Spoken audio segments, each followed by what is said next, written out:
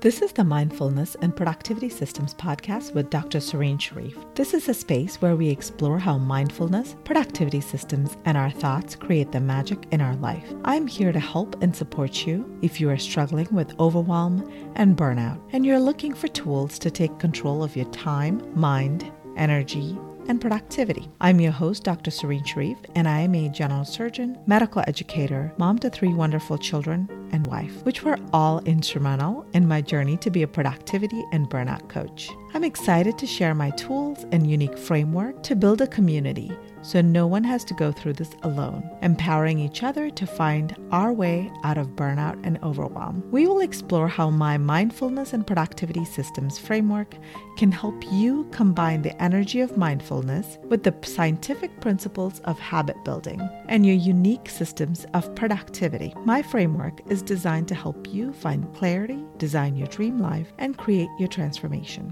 We'll discuss how to overcome limiting beliefs and obstacles that are standing in the way of your dream life, as well as how to create and sustain your new habits in a way that will allow you to finally ditch your willpower and motivation struggles and have more time and energy to live your best life. This is episode number 40. In our last episode, we talked about connecting to our brain and really creating that happy ending life by design by looking at what are the things we want and really taking the actions and creating the changes that we want to see in our life. Now, in this episode, we are going to expand further on this and really talk about connecting to our vision and to our purpose. How do we really recognize where we are, what we want, and how to create that next step, and then the next step, and then the next step, and keep taking the steps that will help us get to our next level. As we talk about designing and creating the changes that we want to see, I want to send you a special invite. If you are ready to connect to your life, your vision, and your future self, create your 2022 vision board and set your goals, designing the habits to create your best year ever, then please join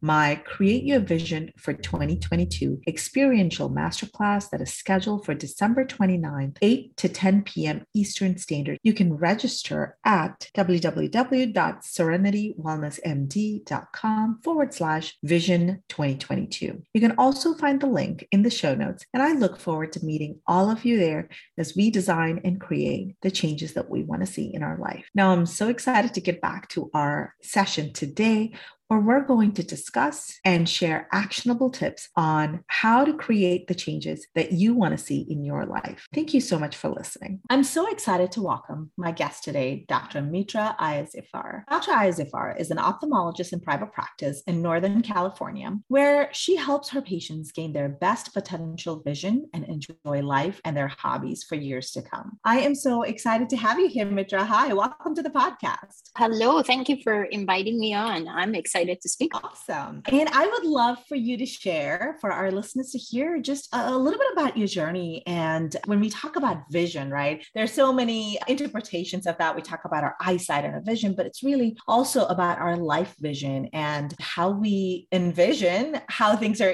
our future and all of those things. So I think that you have such a unique journey and perspective, and I'd love for you to share a little bit about all of the hats you've worn and are wearing, and how you've really gone through finding your vision, both metaphysically as well as physically. Absolutely. I was actually not born in the US. I was born in Iran, and my family and I, just the 4 of us, came to the US when I started high school when I was 14. So going from one culture to the other, knowing some English, but not booking, and trying to assimilate into high school was a challenge on its own. My parents gave up everything to bring us here and just allow us to have a good life as far as education and opportunities, especially for me as a female. I definitely appreciated all the sacrifices. And when I went to medical school, I think it was my 4th year of medical school, I hadn't truly decided what I wanted to do. It was in the beginning of 4th year, and all of a sudden I had my rotation in ophthalmology towards the beginning of the year, which was great for me. And I thought, wow, this is great. I get to do surgeries. I get to have a long-term relationship with my patients and have a life, essentially, essentially, where I could choose whether I wanted to be on trauma call or not and how much I wanted to do. So I thought that was an excellent match. I also mistakenly thought I wasn't comfortable with internal medicine, all the things I had to know, all the body parts, all the organs. And I thought I would go home and I would probably constantly wonder, have I done everything? Did I miss anything? And I thought, ophthalmology, 2 eyes, how much is there to know about 2 eyes? So I thought I can master this. It's probably a good thing. But obviously I was wrong about not too much or enough information to be able to feel very comfortable with it. But I have never regretted this decision a day in my life, because every aspect that I had thought about and thought I would love about it was true. When I first graduated, I started teaching at Brown for a couple of years. And then my husband and I had always said that we would move back to California because he had family there. And so when we moved back, I took about 6 months to position the kids in the school. They were 3 and 5 at the time, and it just took a little bit of time to really decide what I wanted to do. And I ended up actually working in other people's practices as an employed physician. And one particular practice in Northern California, I had been with them. I was with them for about 13 years until right before the pandemic. Right before the pandemic, I had made the decision that perhaps I would like to go out on my own and start a location in Northern California. That location is about 40 minutes away or 40 miles away. And I thought, I've had these patients for 13 years. They were the only practice there. And I thought, I want to offer a different type of practice so I can take care of my patients the way I would like. And it was, I think, in January of 2020 when I started a location close to them. And some of my patients followed, a lot of them followed over a period of time, but that was a big move for me. I also had a similar setup closer to home, maybe about 7 miles from my home, where ophthalmology has a lot of toys. And so to have 2 locations and to have to buy and purchase all that equipment is a little bit challenging. So the way I set up my practice is that I found an established optometry practice that had a great reputation, that I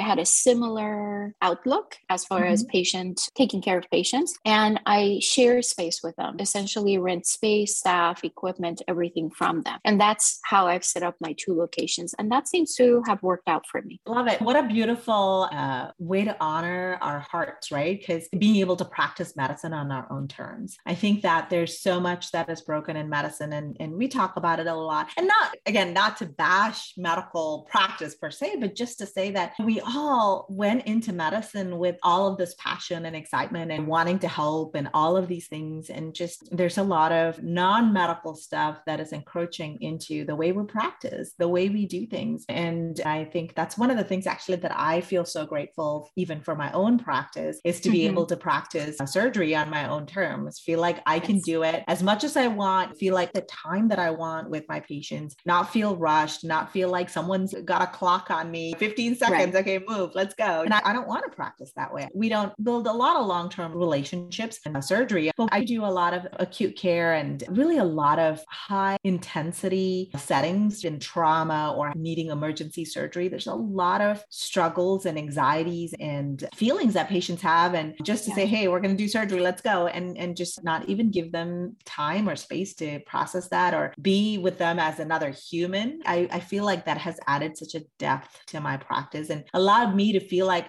what I wanted to when I started, which is really feeling like I'm helping others, I'm helping humans, and I am also a human in that interaction, as opposed to, okay, let's go. I checked, I did the orders, I did my H&P, now it's time to go. Like, where is the connection? So I think that for me, that really changed a lot. So I love hearing your story and how you built it and, how you envision how that would work. And then as another person who really learned English, I learned English in like maybe the year before high school. I can't remember now exactly, but it was in my teens. And I remember just like knowing a few words and trying to put sentences together, and really what a change it has been to be able to connect and really appreciate when I see others who don't speak English, or English is their second language or third language. Like, I get that struggle where you're trying to find the words and really understand a complex situation, but they just don't have the language for it. So I think that helps us honor both ourselves and others others through that experience for sure. Absolutely. Absolutely. It's like I said, it's book language. It's what you learn as far as English in the books. It's so different from what you need to survive in high school or even in the world. Even now, sometimes I have a scrub tech who is constantly coming up with these phrases that I have no clue about. She's educating me still. Yeah, of course. Yeah. Oh, me too. I've lived in US probably longer than I've lived anywhere else. And I feel like I'm still learning, especially some of the cultural slangs and references to movies and sport. Those are the two things that I'm still learning. Things like history and anatomy and like the medical stuff is not the hard part. It's all the other stuff. Absolutely. Yeah. You're absolutely right. Yeah. And I would love for you to share, you'd shared a little bit earlier, just how your sort of that intersection of your personal life and your professional life really helped you take stock of, okay, this is where I am. And these are some of the changes that I want to see in my life and making that transition. I'd love for you to share a little bit and share how you navigated through that journey. As far as the practice, you mean? Yes, that too, because it is a big change to go from being to working for someone else or a big group, etc., and then going to a solo practice. But I was actually talking about your diagnosis. That's a big diagnosis for anyone. And we are so used to being the care provider. And then when we need care and how that shifts, I'd love to hear your journey. Let's see, that was about 8 years ago. So I am not one to rush to the doctor for any reason. I had gone and had a very normal GYN exam in the June of that year, about 8 years ago. So everything was good. And I think I was about 44 at the time, and I was in the best shape of my life, exercising at this kickboxing studio, weightlifting, signing up for half marathons or even sprint triathlons. I thought, I'm doing everything right. And I started noticing, like, waking up in the morning, and I realized that I have this urgency to go to the bathroom. And I thought, that's really odd because it's not happening when I'm jumping up and down and with exertion. And I thought, okay, so I probably let it go for about 2-3 weeks and it wasn't going away. I called for some reason. And like I said, I don't rush to the doctor. I called up my primary care and I said, I think there's something wrong with my bladder. I've had 2 childbirths, so maybe it's that. She gave me an appointment. I went in, she examined me and she said, I don't really notice anything, but I'm going to send you to a urogynecologist and we'll see what she says. I had an appointment with that specialist about a week later, not too far after that. And this is probably, at this point, we're in October. And so she saw me. I had about a 2-hour visit in her office and she did the internal exam and she said, I feel a mass on your left ovary. So let's have you go downstairs and do a transvaginal ultrasound. Went there. Of course, the tech doesn't say anything. They did the exam. I came up to see the doctor again. And she said, yeah, there's something that's suspicious. We're going to go ahead and order an MRI. And I thought, in my mind, I'm thinking, it's just a cyst. A lot of people have cysts. It either comes and goes or it just stays there and it's benign. I'm doing everything right. I'm taking care of my patients too. So I'm going to be fine. So I had gone and done the MRI, and on the patient portal, I was just coming back from the clinic and I checked into the patient portal and it told me the results. And it said that it's highly likely that it's malignant, that it's ovarian cancer. And on there, I saw that there was an appointment for me to see a surgical oncologist. And I thought, and this is all through me just checking the portal. And I thought, I didn't know what to say. I was just shocked. I think it sank in a little bit when the reading on MRI was suspicious or at least highly likely. But I still had a little bit of denial in the background where I'm thinking, no, it's going to be fine. So finally my husband at the time, we went through a lot to try and get to the surgical oncologist that was going to do minimally invasive, at least to start. And because I had an HMO at the time. And when we went to see him, he basically said, yes, I'm going to go in. If you're in the operating room about 40 minutes and you come out, then you know that I did a biopsy. We sent it there for frozen section. They looked at it and they came back as benign. So then we close everything up. But he also got consent from me for doing further testing, obviously. But he said, if you wake up and it's about 3 or 4 hours later, that means that the biopsy came back immediately as malignant. And so we have to take out everything, do a hysterectomy, take out the ovaries, and we even have have to do some further testing to figure out, are the lymph nodes involved? Are there any other body parts involved? And so I may have to extend the incision. I may have to do mini biopsies there. And I thought, okay, I'm sure it's just going to be 40 minutes and I'll be awake. So that day, when I woke up and I was in the recovery room, it was about several hours later. So I knew that was not good news, but I still thought it's just going to be in the ovary. It's not going to have extended anywhere else. And when he came in, he said that that was positive. It was malignant. And essentially that the wash that they did was also malignant. So that increases the stage, and they're waiting for the results of the 21 lymph nodes that they had taken out to see how far it may have gone. I think, and I've said this before, where you catch the first few sentences, especially after hearing ovarian cancer, I just was not hearing anything else. My family was in the room, so I'm sure they did, but that's about the part that I heard. And I thought I wasn't even processing. So I went home. I kept thinking mostly about my two kids. My daughter at the time was in the middle of 8th grade. So she had a graduation coming up. My son was in 5th grade, quite young. And I did everything for them. So I thought, okay, I thought of all the ways I'm not going to be there and who is going to take care of them and how is that going to happen. When about a week or so passed and we got news that it was a stage 2, I think it was a 2B or 2A, I can't even remember now, and that I had to go through 18 sessions of chemo. And in the meantime, mind you, when I had this surgery, it was Thanksgiving. I did not cancel any patients for the week after. So I was in clinic the week after seeing patients. I had not said anything to the practice that was in Grass Valley. I didn't say anything to them because I just didn't know what to say. First of all, I hadn't processed it myself, and I didn't know how long would I even have to take time off. This is what I'm thinking. Do I even have to take time off? Maybe I can do this while I'm seeing patients. I think I underestimated the mental strain and stress besides the physical strain that the treatment would have. But absolutely, because I was trying to compartmentalize. Okay, this is separate from my practice. This is, I'll deal with this. I'm not bringing this into my work. Maybe I can keep on going throughout. And I soon realized that's not the case, obviously. Yeah. Oh my goodness. I can't imagine. And I feel like I hear that from so many physicians. In your case, you just had surgery yourself and you're back to clinic in a week. And most places, like, we don't feel like we can speak up and say, I have a health, or it's even harder when it's your family member who has a health crisis, or your parents, Absolutely. Or your siblings or children. And you just think, okay, it's okay. I'm just going to go to work and I'll just come and I'll do double duty at night and then I'll go to work during the day, or vice versa. And somehow it's all going to work out. But we just to honor, like, we are also humans. And when we have health needs or we need space to just process something like that, maybe it would have been helpful to have some time even before your surgery, just to process through and figure out, okay, what does this mean for me? I have young children. How am I managing my emotions around this?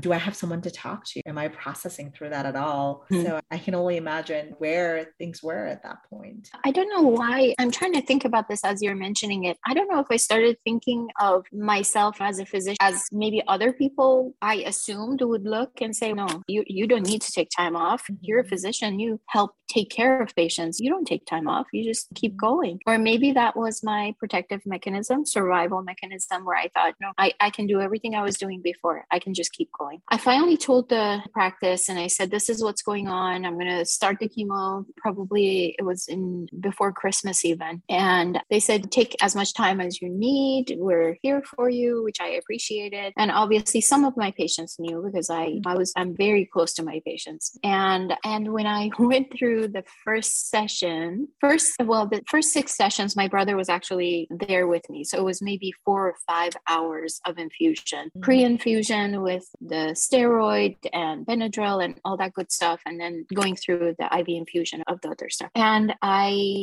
don't even know how I got through it, because all you're thinking about, of course, I had a port placed, and all you're thinking about is trying to meditate on, yes, the chemo is killing the cancer cells, but it's leaving my body alone, and visualizing that. And essentially, I'm going to change this. Sorry about that. Kind of visualizing and trying to get through it. If I started thinking, okay, I have 7 17 more to go. If I started thinking about my treatment that way, I don't know that I would have made it through. But as far as, okay, I made it through another 10 minutes, I'm going to go through today. I'm just going to get over today, maybe 1 hour at a time. I think I didn't start thinking about too far into the future because I couldn't. At night, when I would think about too far into the future, I would have panic attacks because I would wake up not worried of dying necessarily, because people know the statistics for ovarian cancer, but really thinking about the kids and who's going to take care of them and what's going to happen to them. Those were the things that really took over my mind and made me not sleep and just wake up in a cold sweat at night. Mm-hmm. So trying to talk myself through that and be able to get some rest was definitely a challenge. Yeah. I think that your strategy of when you're going through something really difficult like that, of taking it one step at a time, 1 minute at a time, like just not trying to think, okay, these are all the things that I have to do, but instead saying, I just have to get through this moment. And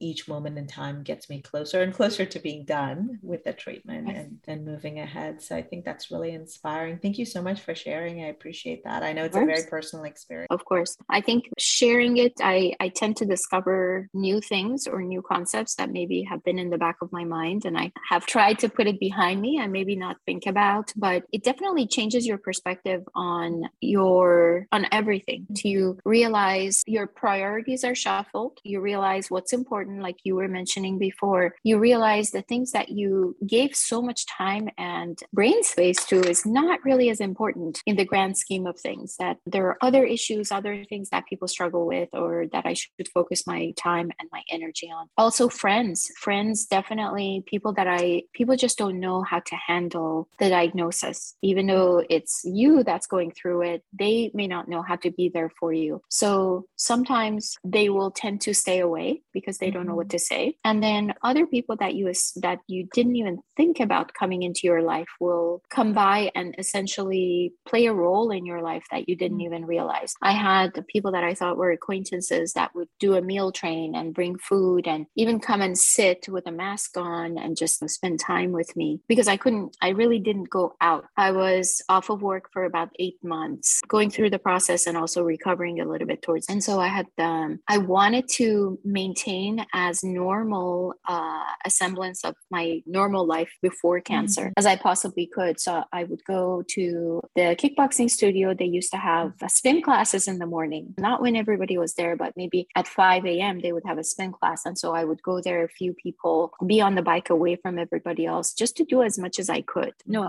I can do this. I can still do this. And I had a couple that would set up the wife, Michelle, actually would set up I told her about my anxiety and not being able to sleep at night. And so she was great at meditation and yoga. I couldn't do the yoga, but she would come and help me meditate, just to gain some peace with the process and maybe give me another tool to be able to manage this whole thing. That's amazing. And so many ways you connect with others too, right? The challenges that come in our life, I've found they connect us to people that we never knew, where maybe they were in the periphery of our life. Yes. And so there's in all experiences, there's some, we call it silver lining, or like the other part of the struggle. There's definitely love and connection and compassion, and even just compassion for ourselves. Like, we're going through this, and how can we nurture and support ourselves? And I think our brain loves to, when we see routine, it's our brain's way of saying, see, look, like life is okay. Like we can make things. So that's where you're going with the spin class, or with like even just doing things like building some kind of routine in our life, even if it's completely different. It's because then our brain is able to rest a little and say, okay, see, there's still something of my old life here, and it's not all falling apart, because I think that's really hard for our brain to cope with. Absolutely. I had joined an ovarian cancer support group.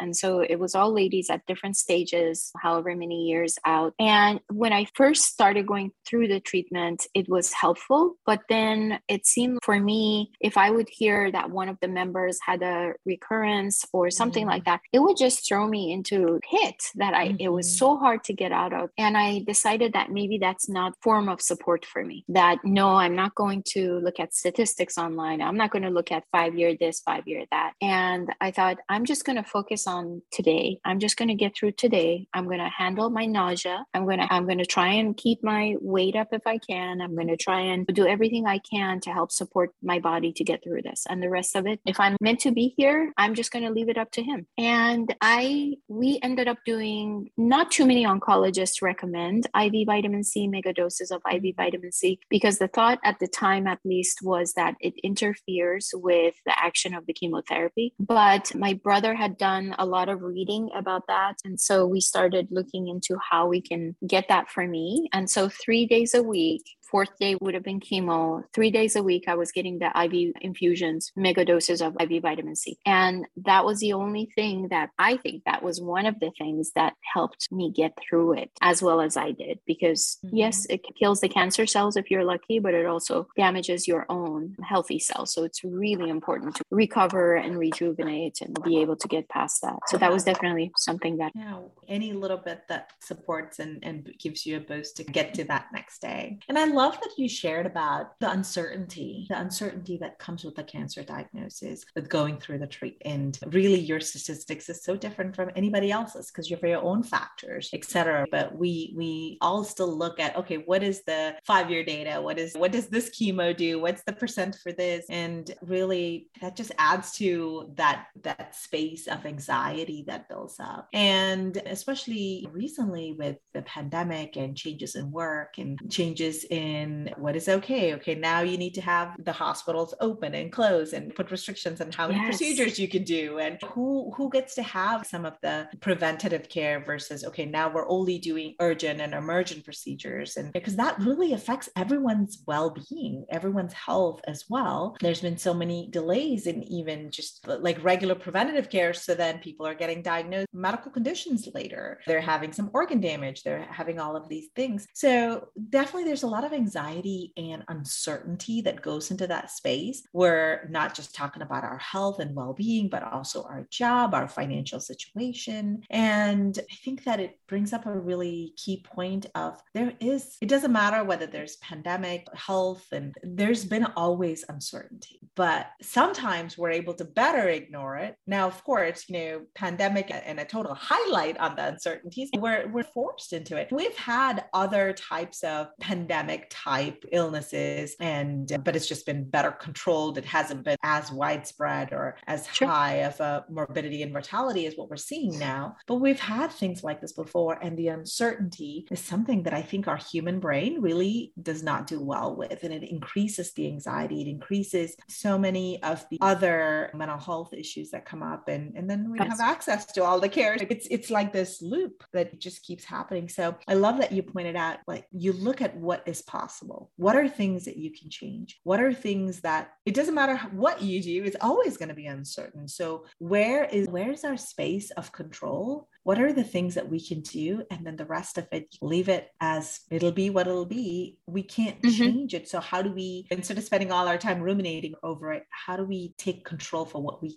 can do something about? I think ultimately realizing that there is a limit as far as what we can control. Because as physicians, a lot of us are type A personalities. And so we want to have control over as much as we can. We're dealing with people's well-being, with their sight, with their lives. So we want to have that control. It feels comfortable to us. So not having that, or realizing that there's so uncertainty, like you said, is really causes a lot of confusion or a lot of distress. But I think ultimately for our sanity, really, we have to leave certain things to fate, if that's what we believe in, which I do, and then take as many steps, be responsible to take action and control as many steps as we can. Control your environment, control your nutrition, control your exercise, control your friendships, I rely a lot on my group of girlfriends that I have, a really close-knit group of girlfriends that I make as much time for. That was not part of my thing. I would work, come home, take care of the kids, and that was it. But I realized for me, that's my self-care. That's part of my self-care, whether we're communicating on Zoom or FaceTime or whatever it is, but we check in with each other, and more recently going to coffee outdoors and and just being safe, but just having that feeling, okay, I'm not the only one. Yes, other mothers experience this or other wives experience this. So it's been very helpful, very helpful. I love it. And there's so many ways for us to do self-care. A lot of times people say, I don't have time for self-care, or I don't even know what that means. And you shared beautiful ways to do it. And for each of us, it's different, but just looking within us to see, okay, what do we need to nurture and nourish ourselves? And how do we intentionally create that experience in our life? And it could be coffee out with friends. It could be going for a walk. It could be taking an extra 30-minute nap or going to bed a little earlier, whatever it might be. And all of these are okay. There's no like one size fits all for all of us. And even just thinking about uncertainty, I was actually thinking one of the things that I used to struggle with a lot was feeling like I'm struggling or failing as a mom. Oh, yes. So I used to feel like, oh, I'm not doing enough for the kids. Like maybe I'm not cooking the right food. I'm not making sure they get all their protein, or they're getting all their vegetables, or their handwriting isn't good. Like all of these things, like you think my grandmother used to teach me this. And especially now we live in these nuclear families. When I was growing up, like I learned things from my aunts and my grandmother and my uncles and all of these other people. But now I feel like I have to be all of those people to my children, and it's impossible. And there is a lot of uncertainty about what's going to happen, their safety when they go to school, like on the school bus. Forget about the pandemic, even before the pandemic, can they go play by themselves in the park? Or because there's so many things, right, that can happen. And then I realized one day I can try to keep them in a bubble all their lives and do every single thing and be a miserable mom and like a paranoid mom, or I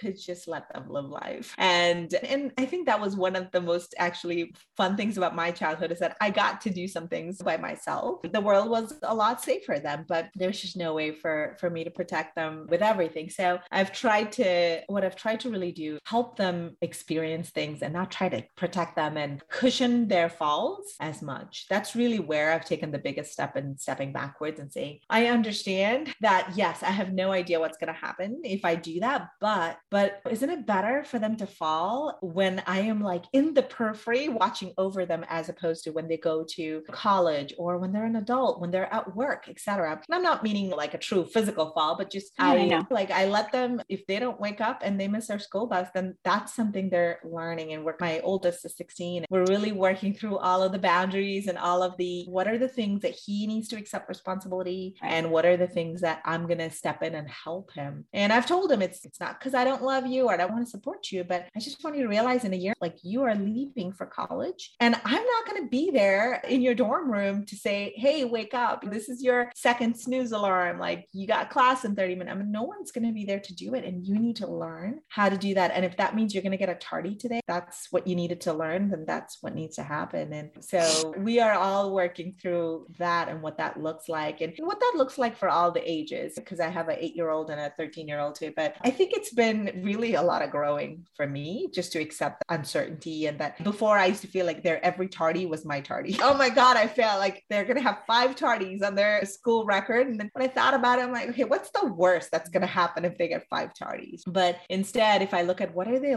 learning when they have to walk in late to their class, and there's that little, little cringe factor. I should probably woken up on time. What are they learning from that? I'm learning where to step back as a mom and not be always trying to protect them and cushion. I think that's the hardest thing as a mom. It definitely is. So I applaud you for doing that. It's the hardest thing to just step back, because you want to fix things for them. You want to protect them. You want to do all of this thing. And I guess it's child dependent too. Yeah. I agree. I am by no means saying it's easy. It has been a lot of self-work, self-assessment for the last couple of years. But I think that the space it came from was really just understanding uncertainty is part of that every day. We all experience that, and we want to cushion it for our kids because we're like, oh, I struggle with it. I don't want them to feel anxious or worried. Like, I'm going to make sure everything's okay. But then one day I woke up and I looked at my little baby, my firstborn, and realized his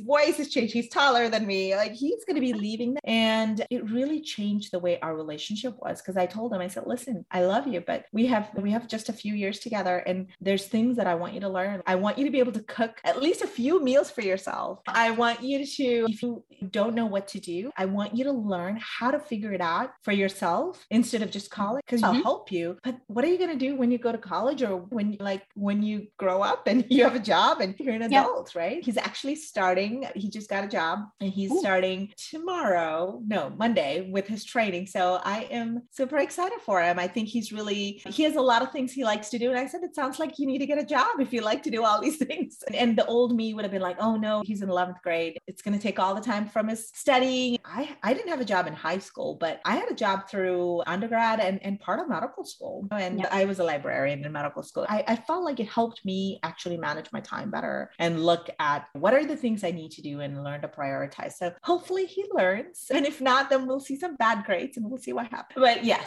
it's really the learning process for all of us. There's no book about this. And as you mentioned, each child is different. Each child's needs are different. I will learn as I go. That's a good point. Yes. I know my daughter is applying to nursing programs. So she did 2 years and she's 21 now. She did 2 years at Sac State and then she has applied to a nursing program. So we're waiting to hear whether or not that happens this semester or next semester. And she's been my right hand in my practice that's closer to home. So she's been my surgery scheduler, patient contact. Wow. She's been my MA, everything. So I think it's been a great experience for her. For me, I have started to look at her differently, obviously. She's knock on wood, mashallah. She's beautiful inside and out. And of course I'm biased, but I think it's true. It sounds true. Absolutely. And what a joy to work and have that sort of different relationship, to work with them in a different way. So I love that. That sounds incredibly precious. I would love for you to share also, as we wrap up here, just what has been your sort of biggest mindset shift or realization just for yourself, not as a mom, as a physician or any of those things. What has it been for you as you've gone through all of the journey and just your experience? I think I used to have the mindset, and maybe a lot of people are like this. I used to think that, I would like to do this and this, but I have plenty of time. I'll do it next year, or I'll do it 2 years from now. And time has a different meaning for me. Time is more like, okay, either today or maybe never. Certain decisions that I think will be helpful as far as my well-being, mental health, and my family's well-being, I don't push off to tomorrow. Just knowing that maybe I need to take action now rather than wait, because there may never be a better time. And that's not to say, obviously, I live life taking responsible decisions and not hurting anybody else, but really, I think just not putting things off to the unknown future is the main thing. And as much as I can take care of now, I tend to try to achieve those goals.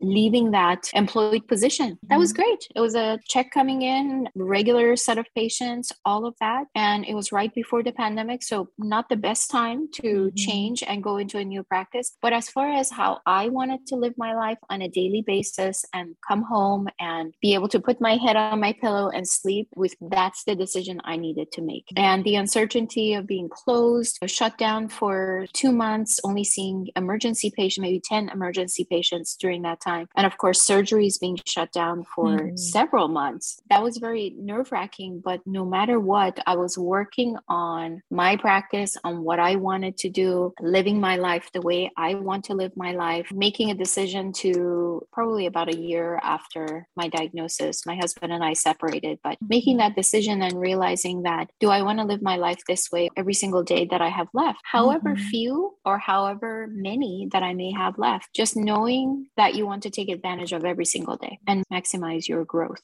I love it. Thank you for sharing. That's a beautiful, beautiful philosophy to really explore for, I think, all of us. So if any of our listeners wanted to get in touch with you and know more about you, where would they find your information? So my website for my practice is www.capeyemed.com, CAPEYEMED.com. My Instagram handle is at Mitra, MITRA-MD3. And Facebook page, you can find me under my name, Mitra, MITRA, personal and business face page. Awesome. Thank you so much. And I'll include that information in the show so everyone will have a chance to connect with you and get to know you more. I've actually been looking for an ophthalmologist and I wish you were closer. So you can take care of me virtually. I really appreciate the time that you've spent with us and all of the wisdom that you've shared. Thank you so much for joining us today. Thank you so much for inviting me. For my listeners, if there are any topics that you want to hear more, please drop a comment below. I would be happy to add those to our weekly content. For all those listening, thank you for joining us today. If you found this valuable, please like,